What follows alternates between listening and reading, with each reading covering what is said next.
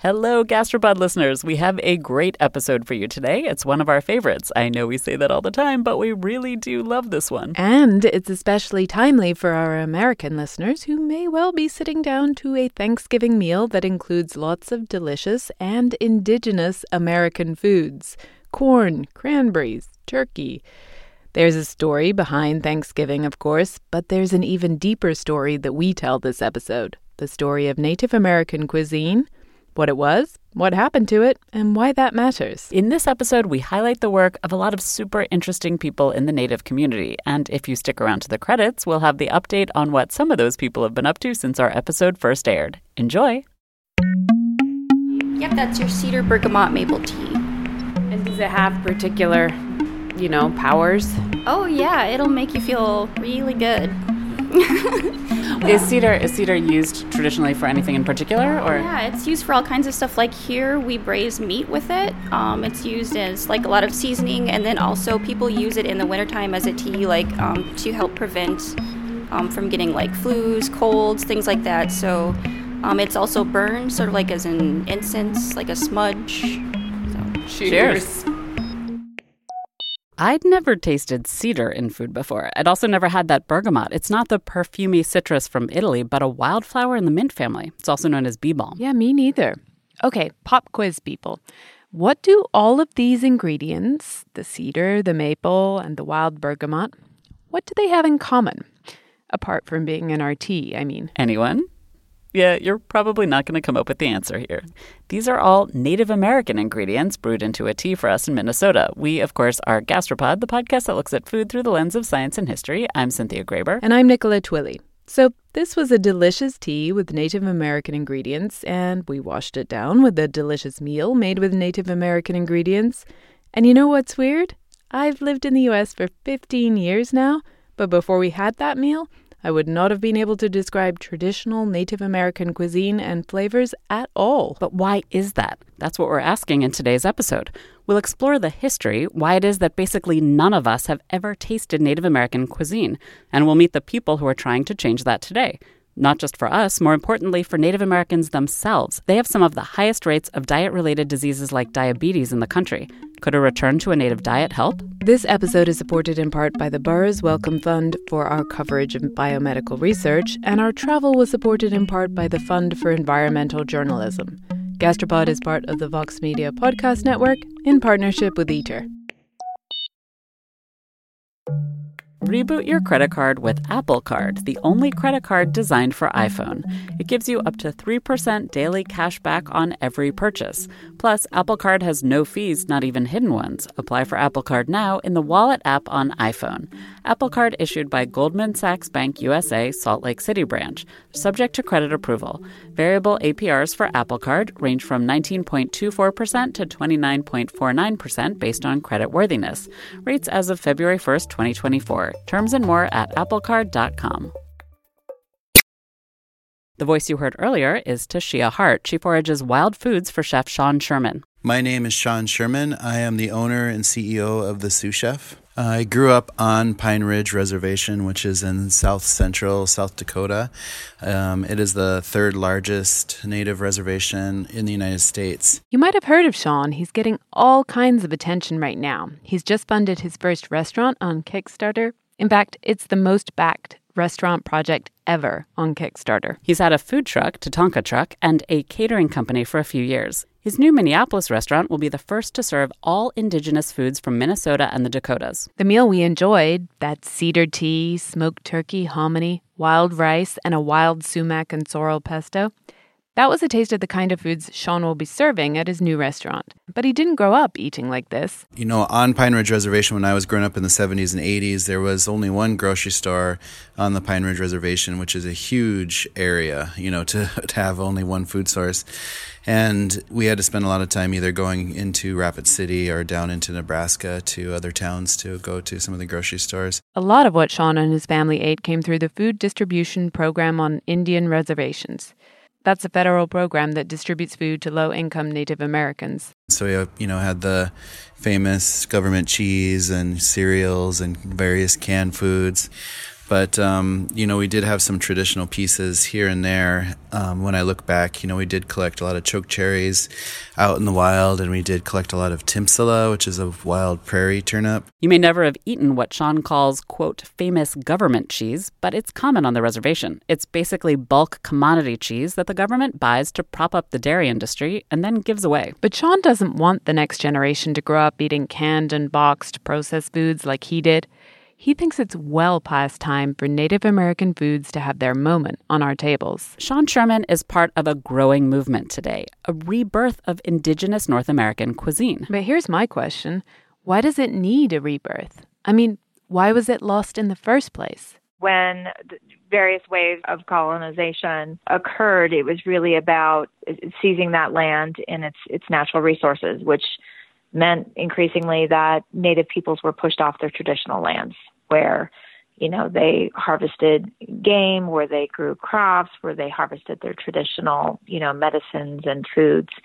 And so really what that began to do is completely destroy their traditional food systems and the way that they fed themselves and their ability to really be self-sustaining. That's Crystal Echo-Hawk of Echo-Hawk Consulting. She's the co-author of a new report on the history and future of Native American food called Feeding Ourselves. And in the report, she gets into exactly how the traditional Native American food system was lost. I would give the example of my own tribe.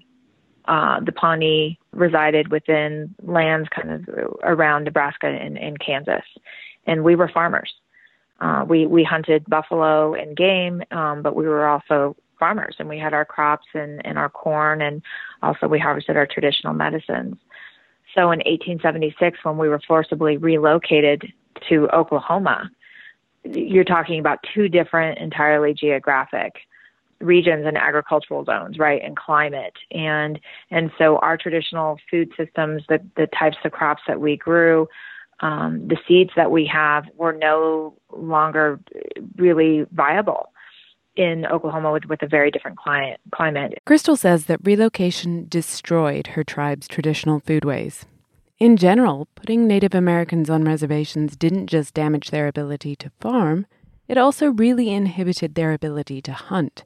Basically, it made it almost impossible to follow their traditional lifestyles. And in doing so, and in restricting movement and activity, really began to make Native peoples reliant on the government rations that went into those reservations that were oftentimes spoiled and rotten food, but began to completely shift Native Americans' diets, where it began to be flour and sugar and lard and other types of things that were not in our traditional diets. It wasn't just a matter of people no longer knowing how to farm their crops in new climates or knowing which animals to hunt.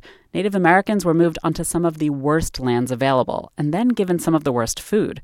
On top of that, children were forced into boarding schools and kept from speaking their own languages, so a lot of traditional knowledge about food was lost. And all of that had a huge impact, not just on what Native Americans ate, but on their health and well-being overall. So I think that had an incredible and devastating psychological damage to Native peoples wherever they were.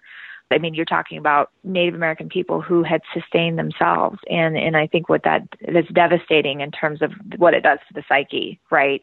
To take away that ability to sustain yourself and to make yourself very dependent on your conqueror. But the change in diet and lifestyle did have tangible, really enormous effects, not just on Indigenous people's minds, but on their bodies as well. From the health standpoint, when you completely shift a diet away from an incredibly healthy diet of game meat and traditional crops and medicines that people relied on to these processed forms of food and foods that are very much detrimental to health, such as, lard and flour and sugar, what we began to see is the onset of diabetes and other types of diet-related diseases that, really by the 50s, 60s, 70s had begun to explode, in which today we have what one Native American public health official recently declared as it's not only a public health crisis, it's a humanitarian crisis, with now 1 out of 2 Native American children predicted to develop type 2 diabetes. 1 out of 2.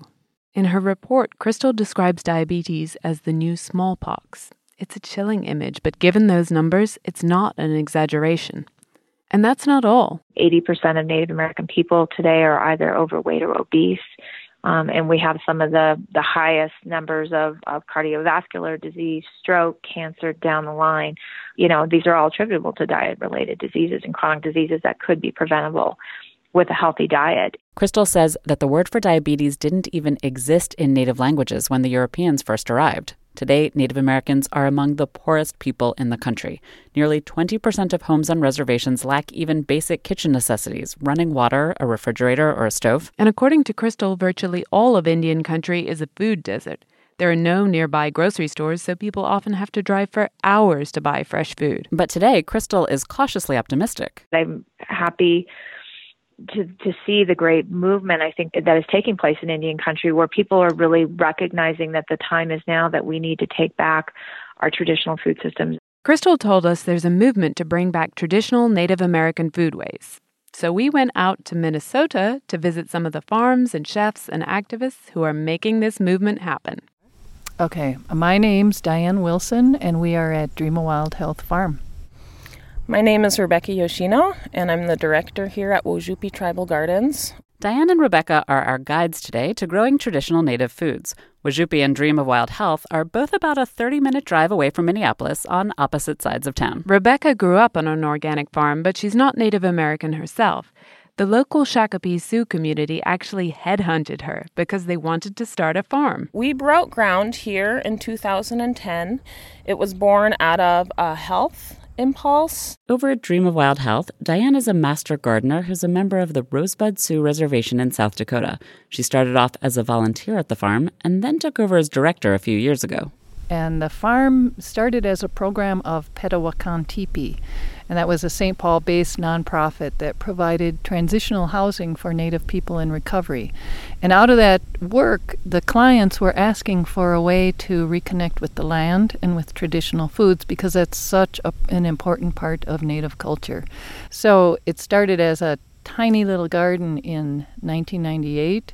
Then we received a gift of very old, precious seeds from Cora Baker, a Potawatomi elder, in 2000. And then in 2005, we purchased this 10-acre farm. And then we've been here ever since, building programs for youth and helping to restore the land. We're going to come back to those precious seeds. But first things first, I was curious, what exactly do you grow on a Native American farm? Rebecca and Diane walked us around. They're growing a lot of the foods you'd find at any farmer's market. Bell peppers and carrots and onions and the like. These are the typical vegetables that any healthy community might want to eat. But, and this is what makes them really unique, they're also growing indigenous crops. Some of them are foods that are very familiar. Corn, squash, and beans.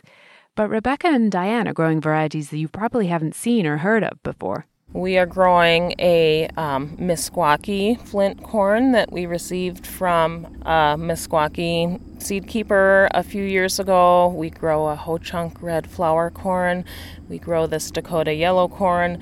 We grow an Oneida white hominy corn, Potawatomi lima beans, Cherokee Trail of Tears pole beans, Arikara yellow beans, Hidatsa Shield figure beans, Gete Okosamin, Lakota squash. And it's not just the varieties. The way they're growing, the corn, squash, and beans, that's a little different too. Before coming here, I had never grown a Three Sisters garden, and so that's been an adventure. Three Sisters? Yep. So in a perfect Three Sisters garden, you grow corn, squash, and beans together.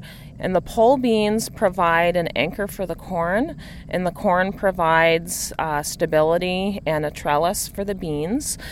You grow squash around the corn and beans, and that provides shade and weed suppression. It helps create a more temperate environment for the soil so it doesn't get too hot, doesn't get too cold, retains moisture.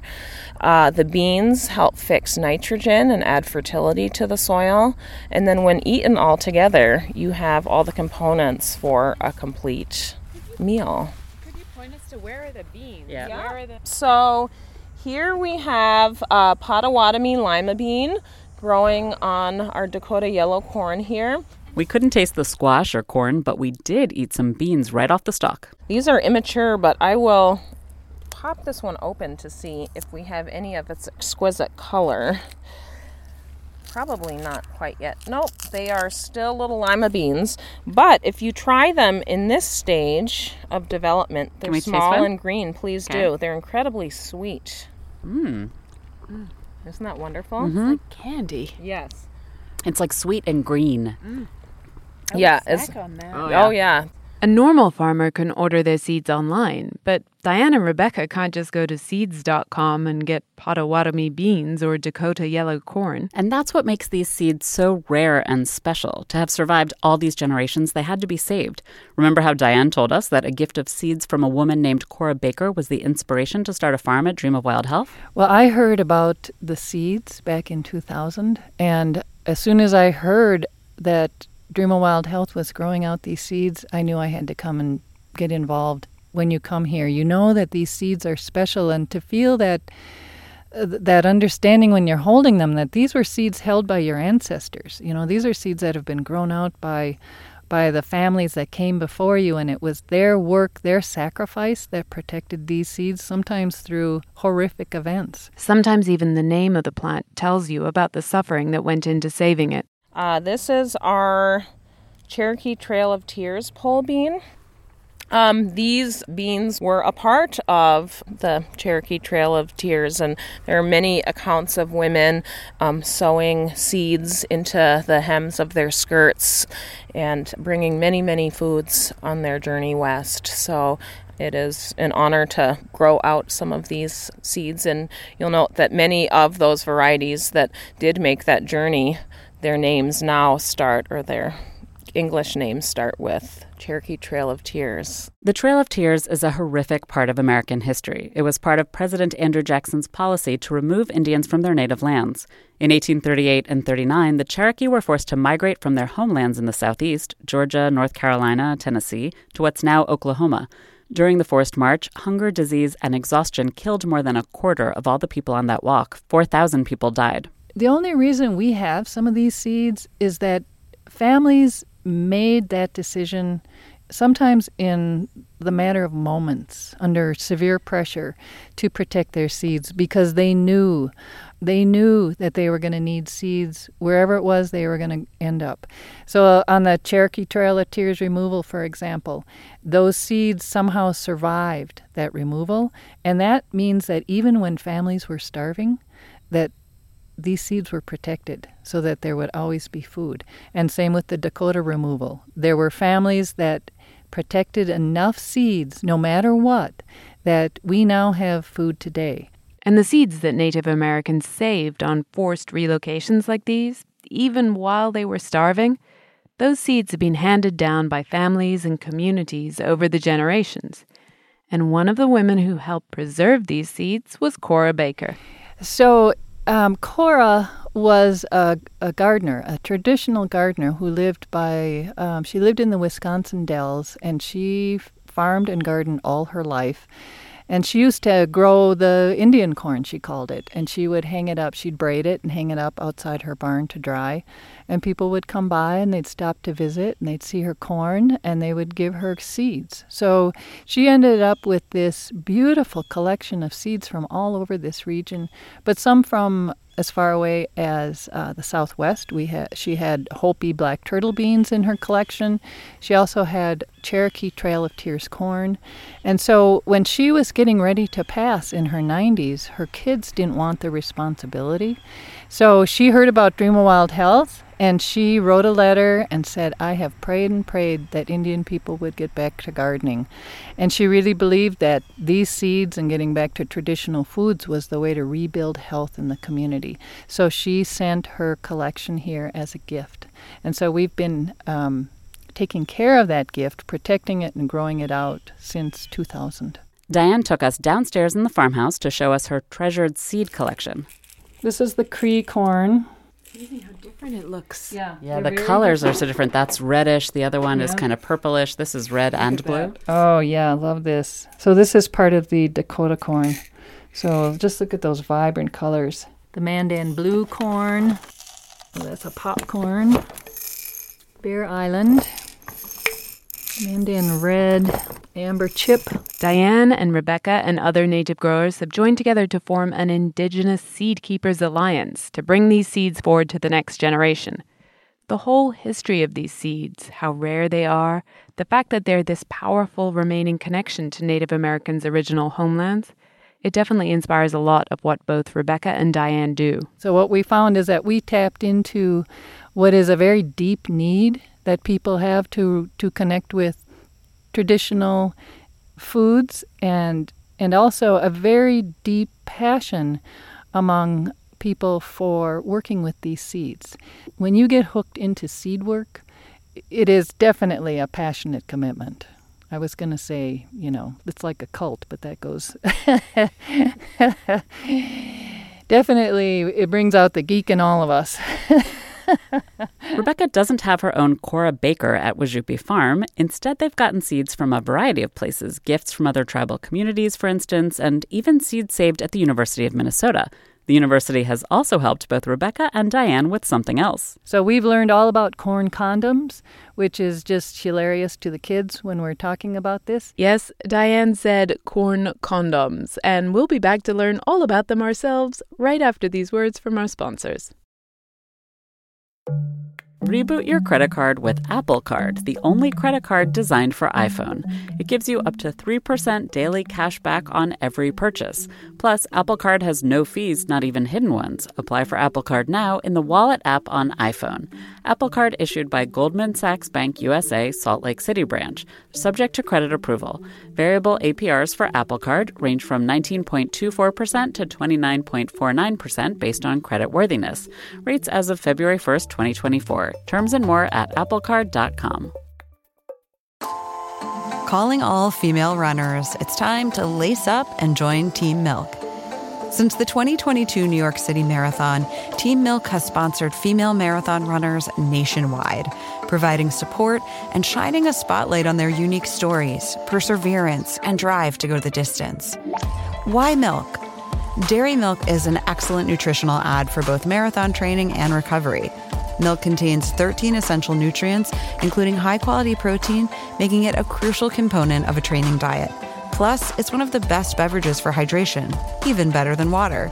The same electrolytes that are added to many of your favorite sports drinks are found naturally in milk. And in 2024, Team Milk is taking the next step to empower female runners by launching the only women's marathon in the U.S. designed for and by women. Built to be accessible, empowering, and community building, the inaugural Every Woman's Marathon will take place in Savannah, Georgia on November 16, 2024. You can learn more and register for the marathon at everywomansmarathon.com.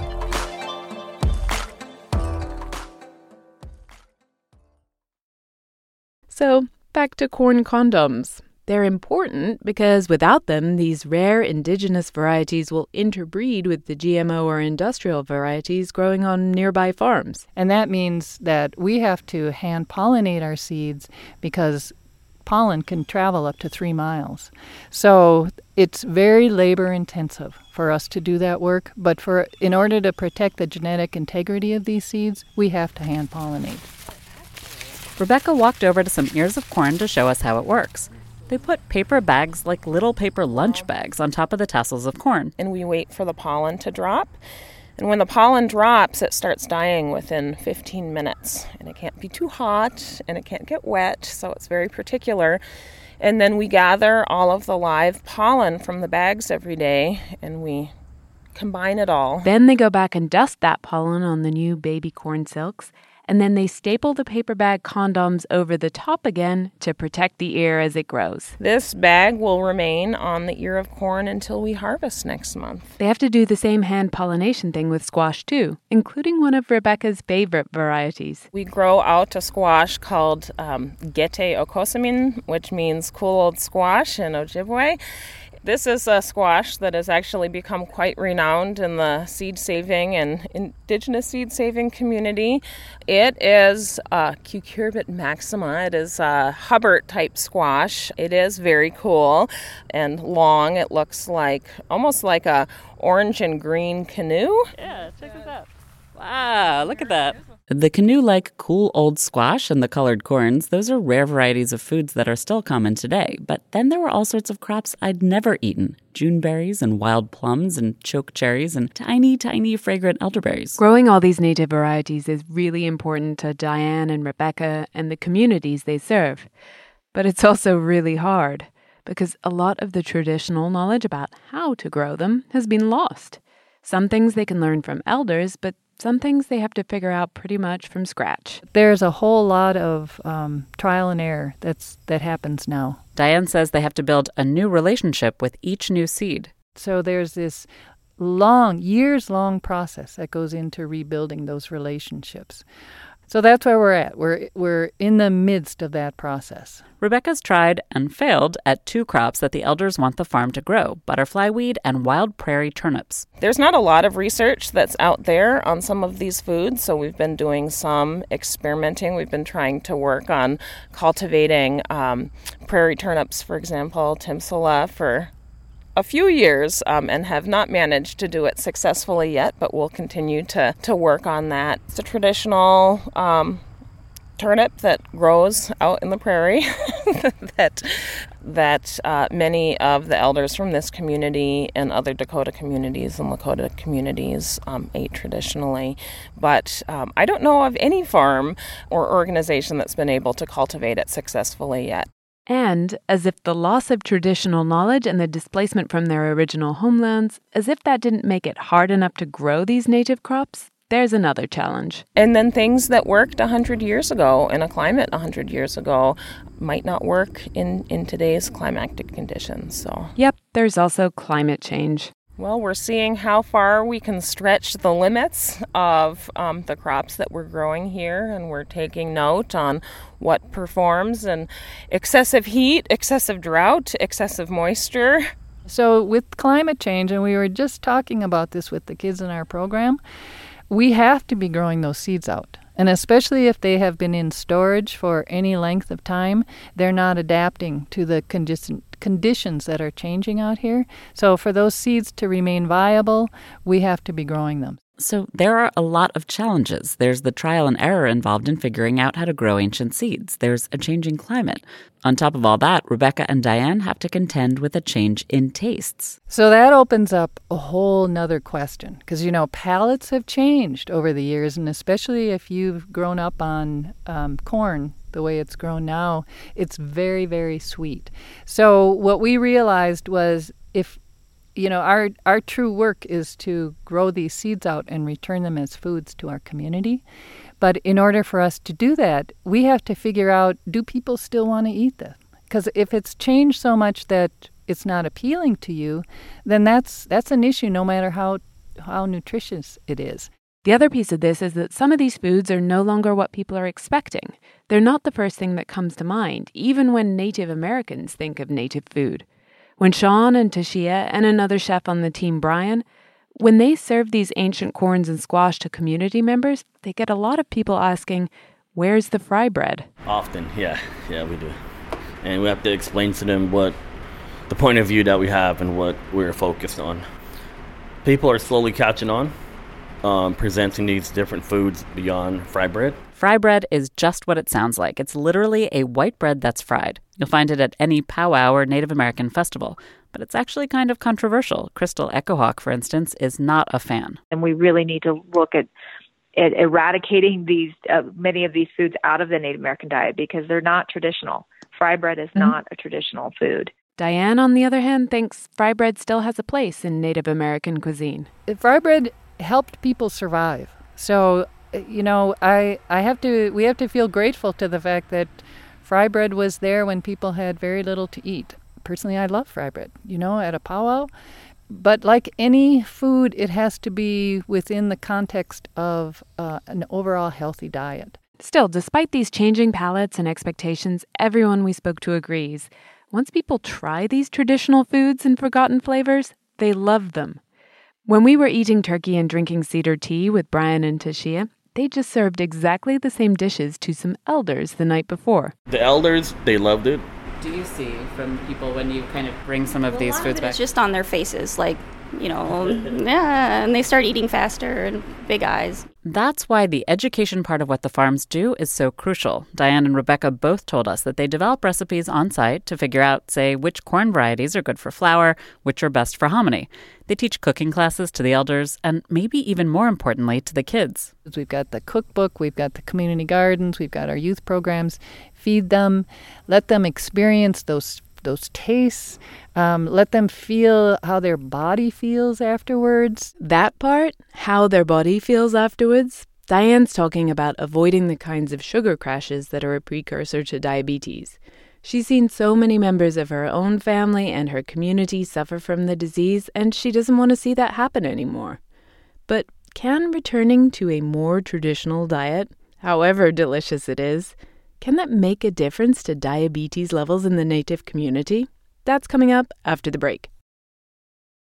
Whether or not eating a native diet can help make a difference to diabetes levels in the Native community, that's just what Tiffany Beckman wants to find out. She's an endocrinologist in Minneapolis and a member of the Leech Lake Band Ojibwe. Well, I think as a kid I was just seeing a lot of people that were sick, in my family, and it bothered me.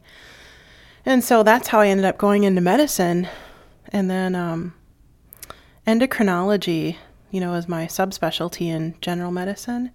And I ended up going into that because I was at an Association of American Indian Physicians meeting when I was a student. And I remember hearing people talking in the front seat of the car about the diabetes epidemic in our American Indian population. And I remember them saying, well, what are we going to do? And they were really seriously talking about it.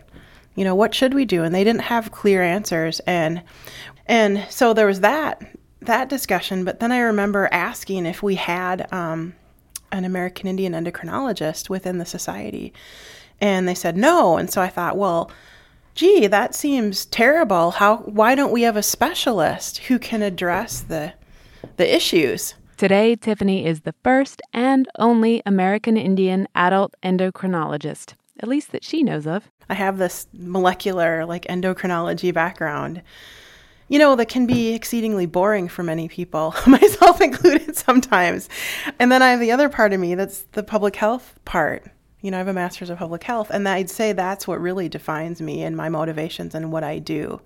The endocrine certifications and the credentials. I only got those so that I could speak the language and be a translator for a lot of Native people and have that expertise to be able to say to some of my colleagues at other universities, say, I understand what you're saying, but I beg to differ.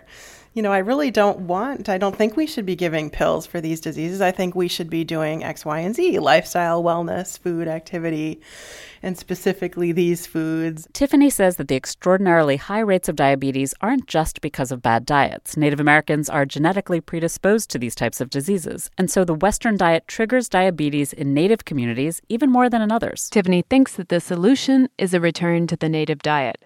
This is still a hypothesis, but based on her training as an endocrinologist, it makes sense. If you look back at the ancestral diet of American Indians, it was largely more protein-based than today's diet. And as an endocrinologist, I know that protein modulates gluconeogenesis, the production of sugar by the liver. She's looked at studies that evaluated how, for male veterans with type 2 diabetes, eating a higher protein diet could modulate their blood sugar levels. It seemed to work. So I take that work and sort of extrapolate it to our American Indian population, and I look at us and I say, gee whiz, we could really benefit from that, especially since our ancestral diet matched that. Meanwhile, Diane told us that there have been some intriguing studies of the nutritional content of native crops. So one of the things we learned while partnering with the University of Minnesota, another professor who's been a longtime partner, Craig Hassel, helped us do some nutrition testing on these seeds. And what we found in the beans and the beans were extremely high in antioxidants. The corn was much higher in protein. And just in general, when compared to market varieties, these old seeds, because they haven't been manipulated for whatever reason, they maintain that original nutritional value that was so important to our ancestors. There hasn't yet been any study on whether a traditional native diet can help combat diabetes and heart disease. That work needs to be done. And Tiffany wants to spend the rest of her her career on it. Right now, she's in the middle of planning a study on the native diet and how it can modulate blood sugars. And I've been sitting on it for like a decade, and I think that the communities are ripe and ready for it now. We have enough people on the ground and enough people in the right places now doing things. So I think it's going to be the perfect time to sort of launch it. Just that morning, one of the folks in her lab sent a month's meal plan to review. It incorporates a lot of the foods we've already described: native squash, corn and beans, turkey. We didn't talk about buffalo yet, but that would be a critical piece because I'm looking at increasing the concentration of omega-3 fatty acids in there, and there are certain ways you have to do that, as you guys know. And so that would be one way. Venison, lean meat, salmon, wild rice, berries, sort of returning to an ancestral diet, but doing it in a way where the macronutrients are a certain way and the micronutrients are a certain way. And so without giving away too much of it, that's what I'll say. So the plan is Tiffany will get her Native American research subjects eating this diet, and then she'll study how it affects them. But I would like to look at some markers in the blood and see sort of the diet's effect on some of the inflammatory mediators and things. So it wouldn't just be looking at blood sugars and diabetes and cholesterol and classic metabolic markers like waist-hip ratio and blood pressure and things like that. I think we should have some secondary outcomes. And then I suppose specific aim 1 would focus on some neuroimaging and looking at maybe pre and post. Well, because you'd want to sort of look at how being on a healthy meal plan changes brain activation, right? Because it does. It will. I know it will. So what we would hope to do is dampen some of the overactive reward pathways in the brain in folks and get them acclimated to a healthy diet. And then sort of show, hey, look, your cravings went down for these foods. Tiffany is planning on rolling out her study this fall. She hopes to finally produce the science on what she understands as an endocrinologist. It makes scientific sense to her that a native diet would help combat diabetes and heart disease. Now she has to prove it. But this movement to reintroduce native cuisine, it's about more than blood sugar levels and diabetes, as important as those issues are. Absolutely, and that's very much what Feeding Ourselves is about. In the Feeding Ourselves report, Crystal points out that Native Americans are supposed to be a sovereign people, and that regaining the ability to feed themselves will go a long way to restoring that sense of sovereignty. All of this, the health benefits, the food sovereignty, the flavors of their ancestors, the environmental benefits of traditional growing techniques like the Three Sisters, that all inspired Chef Sean Sherman and his dream of opening a local all-Native American cuisine restaurant. I just see immense benefit for people embracing the indigenous culture of their regions. But Sean had a problem. There is no Joy of Native American Cooking cookbook he could go to and find recipes in. He's had to do a lot of detective work. So I started just researching all sorts of different various texts, from ethnobotanical texts to archaeological texts to historical texts, and really looking at any first contact texts that were out there, talking with any of the elders that I could find that might have any food memories, and kind of just really trying to see what was traditional by brushing away anything that looked like it was influenced by European influences or Asian influence or any place outside of the region I was studying. So really just looking all over the place, but it was really kind of like taking a big broken pot and slowly piecing it back together until I started to see a bigger picture of it. The dishes Sean's creating might not be the exact same ones his ancestors ate, but he thinks they share the same inspiration. Because it is just real basic. So we're just using some simple flavors that are around us. So a lot of these plates that we design, they are extremely hyperlocal, and you can find almost every ingredient just like basically walking around a lake in northern Minnesota or on the Dakota Plains. So we might have, for example, a dish that consists of some wild rice and some wild rose hip and some tamarack and some walleye, or some hopness, which is like it's a kind of like a wild potato. So like all these flavors you can find just walking around the forest in a certain particular area. So we just really kind of design these flavors that grow well together and are together. So it's kind of mimicking, like putting myself in a box. If I was here 200 years ago and I had cooking skills, but I just wanted to create food with the food that's directly around me, like what can I use, like how can I build these plates. And we do have to, of course, grow and create as we move forward, but that's kind of the fun of being in culinary too. So we always get to explore new ways of kind of mixing these flavors as we move forward. Sean has been enormously successful at getting his first restaurant funded. Now he's working on opening it. We heard the same theme in all of our interviews. This movement is really just beginning, and not just in Minnesota, but around the country. Diane and Rebecca need more money to expand the farms, to grow out the seeds and study them, and to expand the education activities. Tiffany is writing a grant to get her study funded. And Crystal pointed out that there is still a lot of government policy changes needed to actually get the food that Diane and Rebecca grow into the mouths of the people who need it most. There are a lot of challenges, but everyone we spoke to is dreaming big. So how do we create a local tribal economy wherever we might be talking about that is really about where people are accessing food produced from their own food system? So what we'd like to do is to really be growing out a lot more of these seeds and providing them both as seeds for people's gardens, but also as food, so that you could buy a Dakota flour, for example, for baking with, or you could get the hominy. You could get these foods. The beans. Beans are fantastic. So that's our goal, is to be able to provide more of these foods back to the Native community in the Twin Cities. And we're hoping that this will be a flagship restaurant that we're hoping to be able to build more of to help other areas, have access to this cool indigenous food in their regions. We're just hoping to help continue to, push and help this movement of revitalizing Native American foods into the modern world.